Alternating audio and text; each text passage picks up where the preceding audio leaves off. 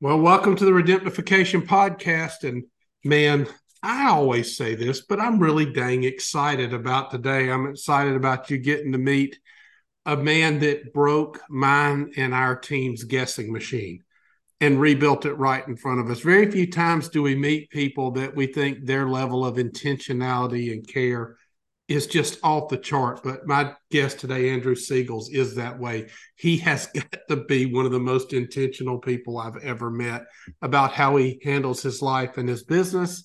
And I know you're just going to love. So today's episode, we've got the founder of Boxer Properties.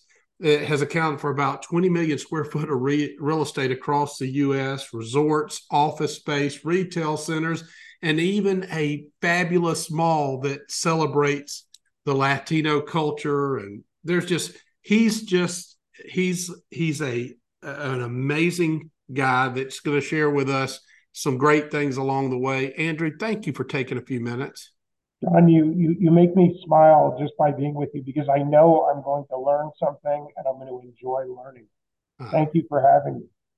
well, you're an amazing guy, and you've done so many things. We're going to hit a lot today, but we'll start with running companies of the size and complexity and geography that you've done. When you began to show us this, I felt like I was drinking out of a fire hose. I was like, oh my goodness, at the learning over a lifetime he's done, and the intentionality you have from every little piece of that. So let's talk a minute about that. How did you progress into this guy that created software to do this and run a company this size in so many different locations? Well, I think my brother Justin and I were always obsessed with organization. It's like we saw ourselves as process people, and then what we did was secondary, maybe even tertiary. Um, Wow. and I love seeing how an organization is organized. I actually own the URL organization. Not sure what to do with it yet. I'm not that organized, but I think that there's really something there. And that led us on such a fascinating journey. Well, it's interesting. Not many people get to work with their brother too, right? Well, a lot of people get to work with their brother. Not very many people do it happily That's true. or So by choice. what have you learned by working with your brother? Like what is some of the great takeaways that's made it so good to have you and your brother working together? Well, what's interesting is that I think my brother and I there were a lot of things that we're aligned on and that we really enjoy doing together, but we literally share a brain. Now, when you think about that, the concept of sharing a brain means that I know that if he's got something, then I don't have to remember it. It's kind of like if you're going out to dinner with your wife, you don't have to remember where you want to go. She already knows it's in her brain. I think And that's perfect. I mean, the I key, realize that it's like a relay race in a way. There's not so much lost motion because if he's got it, you don't have to worry about it, right? that's right. Think about the way that you even run your house, is that there's certain things that are in your partner's brain and there's certain things that are in your brain. You're literally sharing a brain. Well, we do it on a commercial sense, and the dividends have been amazing. That is incredible. So tell us a little bit about your passion then for how do you organize entities like this? I mean, there's so much that Boxer kind of, I think, taught you along the way in your development and problems you solved. How do you think about organizations and how they're arranged? Well, I think ironically, technology caused us to devolve in the way that we were organized. It's almost like the iPhone is so entertaining. It kind of it ruined our ability to talk to each other. We're just on it.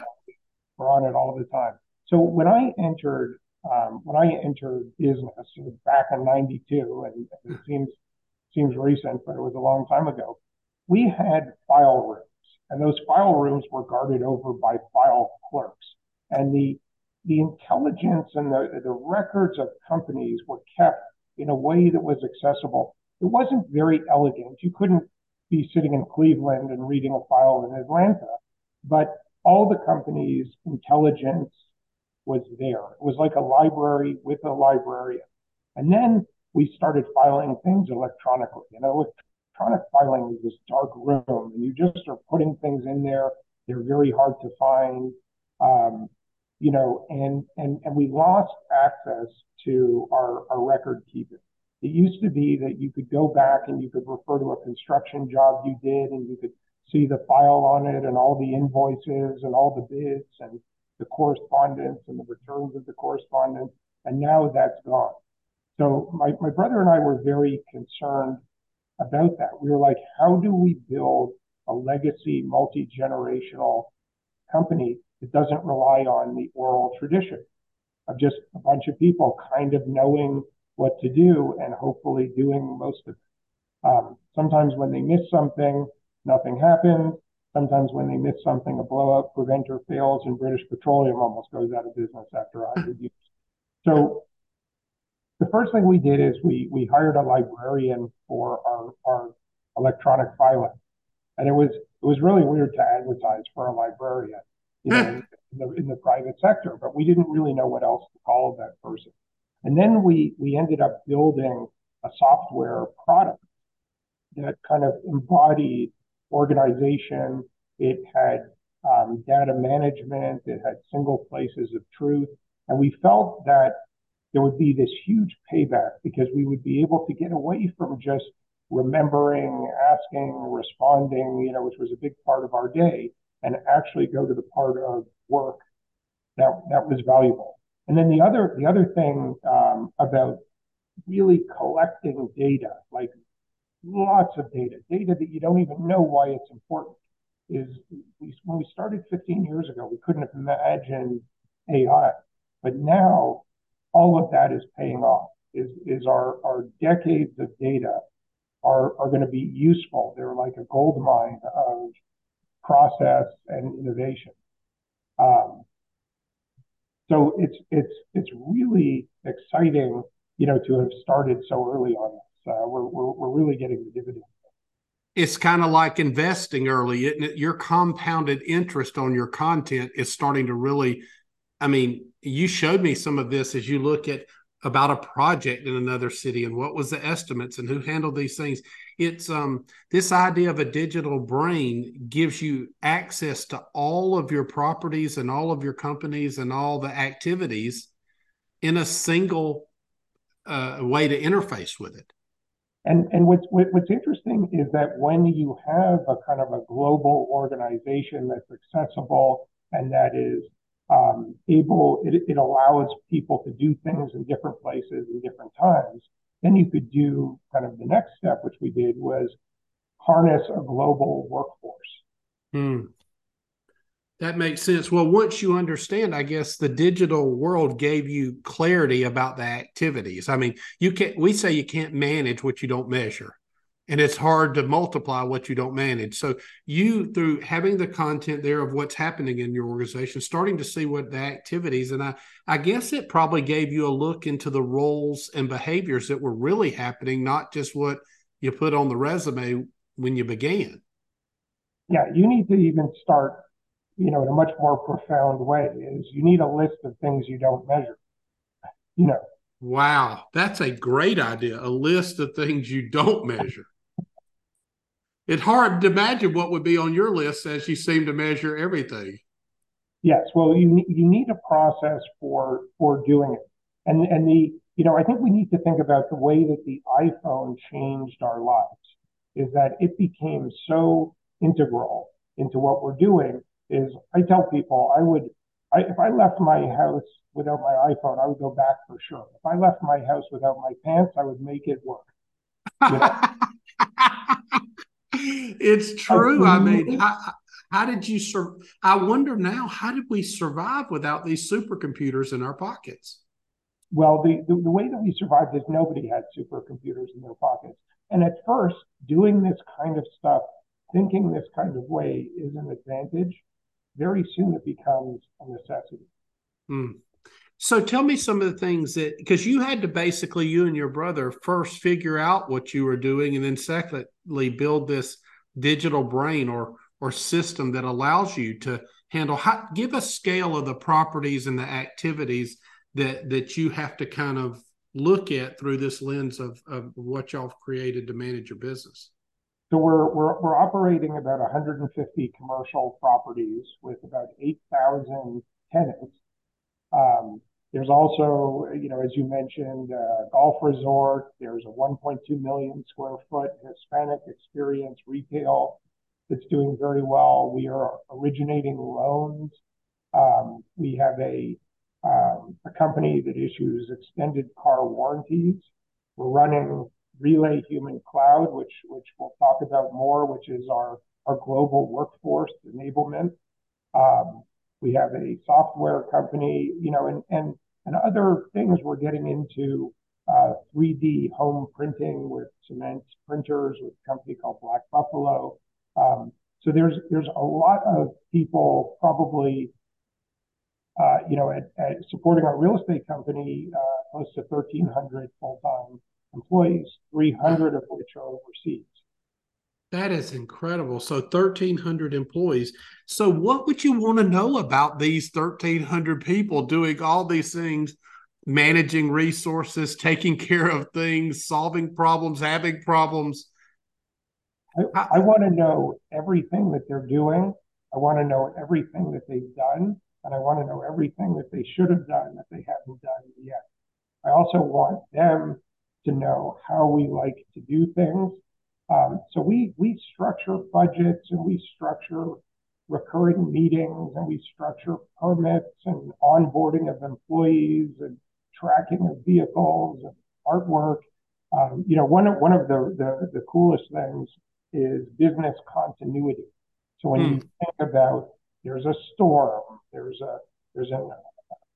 roads are ice, there's an active shooter, there's a hurricane coming, there's COVID, there's a hack, what are the playbooks for these things when you don't have time to have 20 organizational meetings? And that's one of the thousands of things we were able to organize once we got organized. So if you think about it, it's almost like having an iPhone and adding an app. As we started off very light, here's approvals, or here's a checklist, like an inspection. So that would be like, hey, put your music in your pocket. And then you kind of introduce new things, like here's a phone, here's an app to call a car, here's an app to call food, here's one to call expense. You can do anything. You can open the door, you can track your steps. But what we're missing is that unified system for work. And,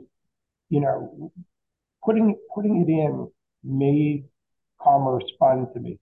Before I did this, I felt like Groundhog Day, where I was just repeating the same things. I was going to meetings, we were agreeing to do things, and then a week later, we would kind of forget what we agreed to. And by 2 years, there was just no way to see it.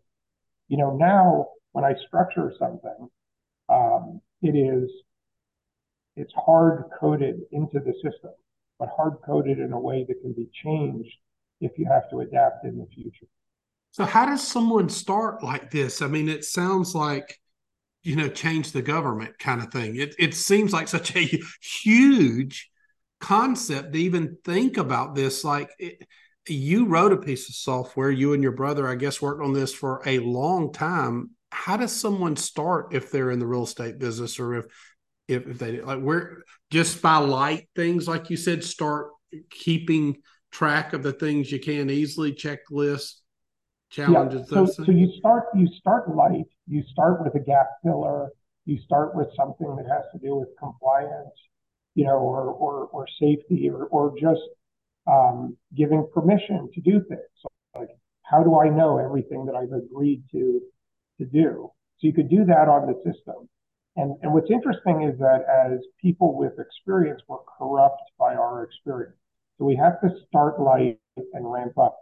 But when you hand a 2-year-old an iPhone, they already kind of know how to use it. It's like they don't have to go through that process. So we find that people who join companies that are doing this just run with it. Well, because they don't have any preconceived idea. They just jump in and start making it work, right? Yes, we're all damaged goods, and we have to be aware of that. Is there any way to do it like as a like kindergarten step one, or do you have to go? Obviously, you have this piece of software. Is this something that y'all guys help other companies with, or is this proprietary to your company? No, lots of other companies use it, and every company should be using it. But you can start very light.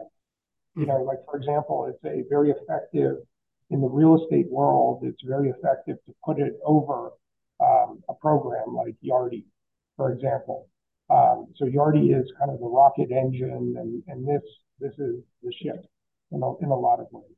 Um, And but it's you can, really one place that no matter what these other programs you have, you're able to bring this into a single central portal to communicate with. So if you're using Yardi or Appfolio or you've got these other programs, yours allows data to come in and be seen and be managed with those systems. Is that right? yeah, yeah, no, that's exactly right. And just again, just think of it as an iPhone. Is you don't have to start with every app on the phone. You can You use can an start iPhone with Uber and for that's anything. it. That's all you had in the telephone, right? It would still be worth buying a device if all you could do was use Uber. You know, you would still you would still buy it. So if somebody's interested in this kind of mindset, what parts is there a part? Can we include a link in the part of our in our notes for Sure. them to reach out? Because I would love. I know the complexity you deal with across from managing a hotel to knowing where the house cleaners are to did that landscaping get done to work projects and permits. As you took me down the rabbit hole, showing me when you were here in Opelika, I felt like I was divergent.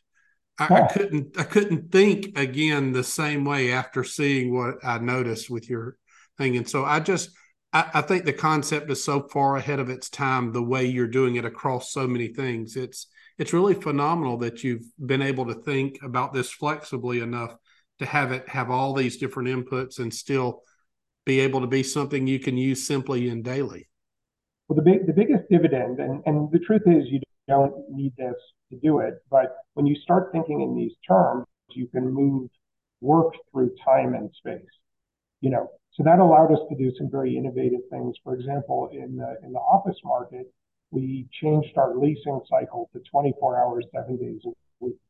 So we Wow. have leasing agents on board, ready to communicate with people 24 hours a day, 7 days a week. And we would have never been able to do that without a global workforce. Um, Well, and it kind of highlighted, I guess, did the software come first and then the understanding of the potential solution that we're going to talk about as we move into this idea of how in the world can we get other workforces we've never had access to involved with us in our business through like the Relay Human Cloud. right. Well, the two of them are really independent. Is that the vast majority of people who use Relay and who utilize Relay is a company that we spun off that hosts full-time workers for Western companies. And so they go to a bench, they pick someone, and 1 minute later, that's their full-time resource. So companies that do that don't need to use the software system. But if they're thinking in terms of moving work around, then Relay becomes very valuable to them. At first, companies look at it as a cost savings. As they say, hey, I can cut 70% off my domestic cost. I can get people in seats, working in an office, at a computer, in minutes, not days or months. Um, and then I can start moving the cycle. And this was very interesting. Is that when I came to visit you, you had businesses that were open in the evenings, you had businesses that were open in the weekends, all sorts of hospitality things. It doesn't all stop. Our world doesn't stop at 5 o'clock on Friday. So the question is, how do we extend the work cycle for two reasons? Number one, to match up with when our customers are interacting with us. But number two, to just do things faster. Like imagine if you had an accountant who stood up at 5 o'clock and then someone came and sat down in their chair and they started working for 8 hours. And then when they stand up, Someone else comes and works for Yeah. 8 hours, and then the original one comes So back. really, in a 24-hour cycle, there's this potential for possibly a three multiple of accomplishment within that 24-hour cycle because it's being handed off. It's a third of the price and 3 times the speed. You Uh, know, there's not a lot of things in our life that change the needle that much. And at Boxer, it was about an $18 million direct savings, not counting the other dividends we got by running. I tell people the sun never sets on our accounting department.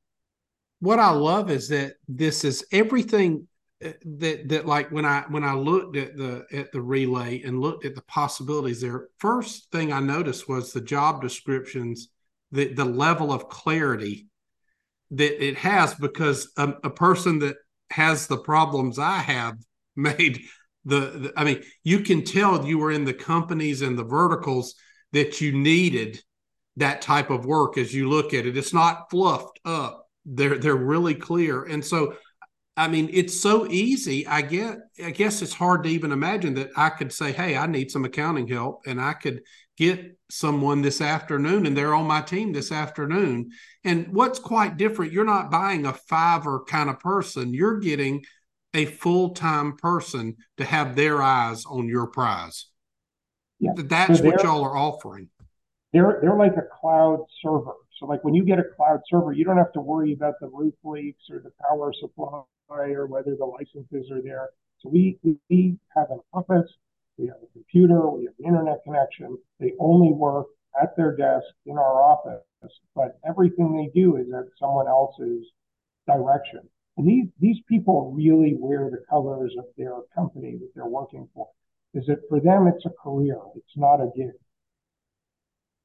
It's amazing how many other companies like are using this now. Like I know that I've seen the pictures that other real estate large companies are using this. Tell us some of the things that they're using it for and some of the solutions you guys are helping, because it gets bigger than you think what you can allow to have help with in this relay mindset.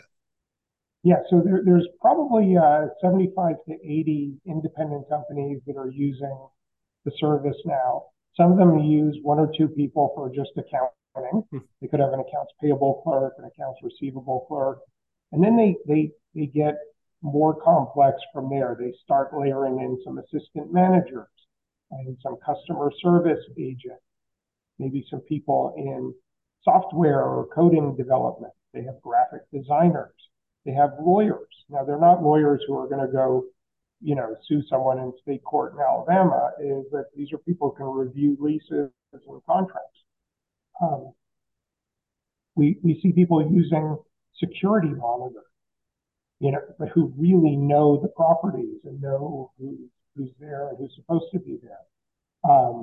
Even financial analysts, as I've seen on your thing, as we were talking with one of our clients, we came to you and said, "Hey, what's available financial analyst wise, and what type of degrees do these guys have, and the complexity they're used to dealing with?" And a lot of times, you'll have them working with your company in between, and they'll move off of. They may have been someone who worked in financial analyst roles that you had that came over and started serving one of your clients. Yeah, so there's a whole myriad. They start small, and then you just add people to your team. You also have the ability to mix and match countries. So we have several offices in India, but we also have several offices in Honduras, which is in our time zone for the most part in the United States. And also, they go to school in English. So these are people who can be customer facing. And then we go, if we're getting on a more sophisticated level, we'll very often place people in Mexico City. Mexico City is a gigantic metropolis, very talented people, very good experience, but they can also travel anywhere in the U.S. immediately. So these are people who may have to drop in for meetings or meet with clients or do on-site architectural things. So it's kind of, you come to this marketplace and there's a bench. Everyone is not You don't wait and see if they're employed. You hire people, you train people, you onboard them, and they're there in a sophisticated office with all the tools waiting to serve someone, but they're not out of work whether I come along or not, right? They're working for your organization, and then they get mobilized when I come in. It's explain how that works and how it makes this loyalty among the people that are working. Yeah. So what we realized is we wanted something like a bench for a coach. You know, when a coach wants to put someone into the football game, you don't turn around and go recruit someone from high school. That would be insane if they have someone who is suited up on the bench, ready to go in, and when they point at them, within less than 1 minute, they're in and they're part of the team. So what we did is we replicated that. The first thing we did is we would hire people and we developed a boot camp. Is we said, look, there are things like I wish I went through this boot camp before I went to work. You know, there are things that we should learn. I don't care how many degrees you have and how much experience you have. Is like we want to talk about the international language of commerce. And then we get specific as we have the time to train them in various softwares to allow them to practice things. So it's ongoing training. So while they're training, they're sitting on the bench, and about 2 months in, they become available for people to point at them and say, I'll take that person. And it was a revelation that the value that people perceive, you would think that they were just people trying to save money, but what they perceived to be very valuable was condensing the entire recruiting process. Is read their resume, watch a video interview of them, talk to them if you want to, and then bring them on board. They become an immediate long-term employee, but you're only committed for 1 month. So a company can give people back basically guilt-free because they never miss a day of. They just go back on the bench and can be available for work for others. And one of those others, I'm sure one of your biggest clients is you, right? Yes. So we utilize people in our various companies. We utilize them in Voxer. But it's exciting to see how people are using them and how they're building teams. Is that when you have 7 people and you add an 8th, it's almost a non-event, is that they onboard each other. One of my friends, Chris Powers, who actually introduced us to one another, he said the guys that they have there, they've had for a long time helping Fort Capital. And he said they wear Fort shirts and have Fort hats, and they're a part of the team. And they get, I mean, it's different than this other world we felt of outsourcing minutes and hours to people fractionally. This is more like an ongoing relationship with someone that has sophistication and adds value to the team and becomes this. I love what you taught me. You said I had people in my office that I was able to help them grow into managers because we gave them someone to manage that had skills. And so that's a neat concept, I think, that this allows as well. Yeah, so it's very cool to take, like if you walk into our accounting department in Houston, virtually everyone there has a team. And many people would spend their whole career not managing a team of people. And it's just natural. If you have enough people, not everyone can be the chief. Some people have to be the Indian. Mm-hmm. That's a mixed reference. But in our world, we take people who would not necessarily have been managing a team and give them the responsibility of individuals who are looking up to them and who are seeking their guidance and their direction. And we've created some really cool managers out of it. It's like they've grown tremendously in a way that would have been very difficult otherwise. Well, it does something to you to lead another person. You have to even have more clarity and you have more opportunity. Especially, it's so easy to think that the folks that we may be trying to lead inside this wouldn't be. I mean, it may be some of the most intelligent people. One of my friends told me that the people they have on their relay team is the smartest people they have. Yeah, they're very well educated, very dedicated, and they have one of the funnest working environments. Like we make it really great, the best office space, the best amenities, things that are very challenging to do in the US for sure. Well, guys, I want to encourage our listeners, reviewing leases, possibly, social media, again, doing financial analysis. There's just so many things within accounting. You can dip your toe in the water pretty easy for a few $1,000s a month. You can give it a try. And as he said, you can begin to step this. And so we'll have links in the show notes to give you a way to get to this, because it's an incredible resource, and the time thing is a real thing, like handing off at the end of the day in the US a work product and picking it up overseas, and then it comes back the next morning. And then there's those sweet spots of the end of the day and the beginning of the day that you and I've talked about that are kind of those transition points where both are working and there can be this collaborative work around the content. Absolutely. Yeah, I love it. The idea is phenomenal. And of course, I love that it came out of the fact that you're living with the same problems we are, that all of us, you're trying to accomplish good work with good people.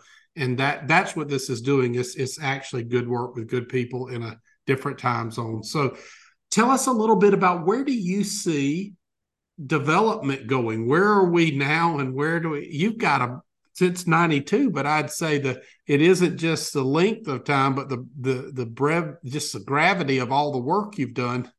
Where are we in this world of development, and where do you think we're going? What does the future look like? Well, I think that as people in the real estate industry, we need to continue thinking about making it fast and easy for our customers. You know, in other words, don't look at every office transaction like we're building a new world headquarters for a Fortune 100 company. And sometimes people just want space. So that means in the office market is having space available that's turnkey, different sizes. Think of it like an inventory in a store. Really spending a lot of attention getting that space to be easy for a consumer to see, understand, and acquire. So compress the cycle of moving into real estate. And then the other thing, and I think that this is going to become a very big issue, certainly in the housing market, is that we need to focus on lowering the maintenance costs of the real estate that we have. Is there that real estate is like, if I just handed you a house, you'd be like, oh, I got a free house. Well, there's nothing free about it. Like that's when the expenses start, and the plumbers and the electricians and the roof and power and everything. And we're not doing a good enough job as an industry making these things low maintenance. And I'm very focused on that, especially for working people who are raising families. We have to rethink sheetrock and drywall and plaster. Like, can you even allow them into a house? Like, right. It doesn't take long as a landlord to realize carpet's painful in a residential house if you're going to be changing it all the time. And your mindset is kind of, how do we look at the whole building process and say, as owners, like, we believe our buildings, we call them irreplaceable, built by people who don't live anymore, with materials we can't get anymore, and methods we don't do anymore, and entitlements we can't get approved anymore. So we think there's some real value to those solid masonry buildings with, if we keep a roof on them, we're going to have something. And so it's one thing to say maintenance is a 20-year thing, but that may be the bank convincing us the amortization schedule is more important than those of us who really want generational stewardship of properties and places. One of the most interesting things, and I forget who said it, but it wasn't me, but we were talking about real estate, and he said something profound. He said, we think of like Class A and Class B and Class C, but it doesn't describe the structures that you and I both love, is historic buildings. And they're the best. Like, do they have walls of glass? Do they have, hidden ventilation? No, of course not. But it's Class X. Like, this is what is beginning to see the highest rents and the highest levels of appreciation. So I agree with you. I think buildings learn. And if you want to be good for the environment, it's not necessarily building a new LEED building. It's recycling what we have, making the structures relevant. And we've learned this a lot of ways. I mean, we say the greenest buildings of all already exist. Yeah. And you've kind of proven this with, we spoke a moment to this incredible Latino or the expression of, let's talk a minute about this amazing mall, because I still want to visit it. I'm hoping to get to do it soon, but this is a classic example of finding a way that a property that was really uncared for and unloved, unprogrammed, you found a niche in the market that really has become just an anchor for that whole community. One of the most important things I found was a partner, this fellow Jose Legaspi, who was the smartest, most academic, brilliant, insightful real estate broker based in the Los Angeles area. And when we explored what was going on there and the massive success within the Hispanic community, we said, wow, this could be a way to repurpose dead malls in the United States. So we bought a mall that was a disaster in every way. It's 1.2 million feet on 80 acres in Fort Worth. And starting, it's hard to believe, almost 20 years ago, it's evolved into one of the most successful retail plays in the city. It's doing so well. We're building new buildings just to accommodate the tenants. We're literally having to build new buildings in a mall. It's hard to believe, but if you're ever in Fort Worth, go take a look at La Grande Plaza. It's a riot. It's filled with dinosaurs and mariachis and costumes, clowns, and everything you can imagine to make it relevant and interesting. It's beautiful and alive. And that's what life, it's so easy to just think about buildings and forget the lives that are in them, the businesses and the things. I mean, the flourishing it created for lots of families is so great. And it's a little Disney World, dinosaurs and special things. It makes you smile. I mean, it's an example of doing good and doing well and not having to choose either. But always the number one attraction at the mall is the people. And yeah, I think that malls, there's some people doing some very innovative things. You're creating whole worlds, at Marsh. Is that we have to go back and remember what we liked about them. What did we like about downtowns? What did we like about malls? Because those things are still there. I think we just need to see them in a different way. I love being around you. Some of my best thinking's done when I'm around you, because you say stuff that is just so true. What did we love about downtowns and malls that made it work in the first place? And so what a beautiful way. And I think we're going to see more malls and opportunities in the future, don't you? I hope so. It's great. Yeah, they have great opportunity. They have great parking. They just need and without vision, people and places perish. And if there's anything that I've seen is your work at Boxer, and what we are passionate about is having a vision for something. If you've got clarity of vision, you can accelerate toward the goal. I tell people, I said, if the prize is fuzzy, no price is really cheap enough. But when the prize gets clear, the price gets easy. And so I love what you're doing there. We always want to land with 3 questions. And for you, I feel like we could do 5 episodes with you of all the experience you had, and honoring the fact that, again, I just think if people look at Relay, and if they look at the work you've done in your software or Boxer Properties, they see a theme of intentionality and care across them. And so as another one real estate developer to another, that's so rare. You are an example of what if the future could be really shaped for good by developers?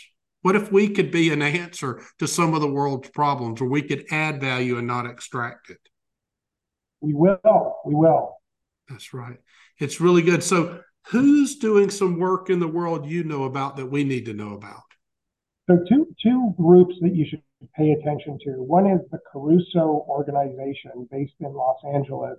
They did a project called The Grove, which may be the most fabulous urban renewal mall, whatever you want to call it. It's kind of a little bit of everything that's there. I took my team to go see it, and we were standing at the valet service watching what was like a ballet. And a guy, the head valet, comes, he puts his arm around me, he goes, "So you own a mall?" I said, "How did you know?" He goes, "Nobody else would be staring at the valet operation as long as you did." And so Caruso's execution is just amazing. And the other one is our mutual friend, Chris Powers, at Fort Capital. Fort Capital made a decision to become a connector, to become a leader, to become um, someone who was socializing thought and innovation. And you say to yourself, how does this drive more warehouse purchases? But when you spend enough time with his team, you realize, how great they've become by leading. It's really, really interesting. Those two are two of my inspirations and favorites. And of course, if you have not gone to Opelika, that took me about 4 minutes to accept that invitation. I was like on a plane right out there, could not believe it. And anyone in the real estate business needs to go visit. You need to go visit these kind of places. Well, I tell you, Chris Powers said the number one influence on his real estate. He told me, he said, "I'm letting you behind the scenes and seeing where so much of my wisdom came from." And that's when I got to meet you, Andrew. So you're cross pollinating wisdom into so many young guys' lives. And so that's an example of your willingness to mentor and add value. And you had mentioned a bit early on, like how us getting together, what that means when we're together, and kind of how that shapes us. Yes, the physical world is really important. And I find when you sit down with someone, whether it's having a drink at the end of the day or sharing a dinner together, the first 5 or 10 minutes is not very exciting, but then all of a sudden you get into some real substantive things. And the other thing, and this is something I felt when I was in your town, is that you're mentoring people who you don't even know. Is that when they're physically in your space, seeing your product, there's an aspect of they're our customer, we're entertaining them, but we're also elevating them as you're showing them what could be. And hopefully they go back to their little towns and read and now know what's possible. It was the way that Roger Bannister taught people to run fast, is that he broke, it was the 4 minute mile. And once he did, everyone knew it was possible. He was their coach. He was the coach to a world of runners who had never met him and never would. Man, and there's some room for some new 4 minute miles in development too. We need this. I mean, there's so much, as you said, we're working in antiquated systems in so many ways where you can't look at property 24 hours and it takes me a month to get into a place, and just all these assumptions that we need to say, whoa, hang on. Let's pretend these people are customers that want to buy something we have to offer, and we want to make it easy for them. Yeah. It's so true. I love the way you say that. So what if you've had some great experiences in a little bit of time I've known you, and we so enjoyed having you in Opelika. I love the minute I asked you, you said yes and showed up, which blew me away. We had such a great time having you here for a little bit. But tell us about something or a few things you've done that we should do. So, a couple of things. One thing that kind of blew my mind very recently was Manila, the Philippines. I've traveled around the world. I've been to India 13 times. Like I go places and do things, and I was horrified at how great a city this was that I really knew very little about. I was standing in some shopping centers. There was one, I think it's the most beautiful shopping center I've ever been in. anywhere. Wow. And I'm talking about, Miami and New York and Paris. And I mean, like, they really taught me some humility about thinking that all the answers were here. And part of it is just exploring and exploring without um, a necessary agenda. I went to Mongolia twice last summer, a Mm. long story, and I learned so much about politics, Mm. from that country. So longer explanation, but get out there and go see things. The explorers win in the end, and of course, you know, come see our mall in Fort Worth. It's really fun, and it's like going to your town and saying, okay, nobody can tell me anymore that a town cannot be turned around. You can't say that that's the case because I'm standing in one. And this is an example of saying, I don't want to hear the term dead mall. I want to hear the term dead operator, but not dead mall. And it's true. I mean, one thing we know is we believe that a place, when the town's going to be revived, and there is hope for towns, we need a patron. And that's a person who has a vision for the place and is willing to be an operator. I mean, we show up every day and chop wood for the good of our city. We do work because we love it and because we love the people we get to work with, alongside, and for. So, last one, what have you read that we should read? So I reread a book that came out when I was, I think, 9 years old. It was Free to Choose by Milton and Rose Friedman. Milton Friedman was an economist who won the Nobel Prize in economics. He was the person who was credited with explaining to us how inflation worked, and it was really the first version of Freakonomics. And there's so much in that book that was relevant in the 70s that's even more relevant now. So dust it off and see why he won the Nobel Prize for it. Well, that's awesome.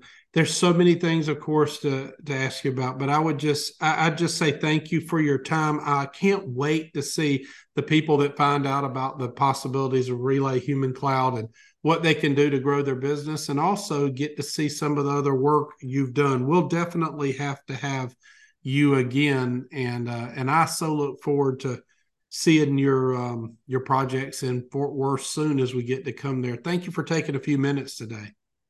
I have 100 questions for you. Hope you have a great day, my friend. Okay, bye.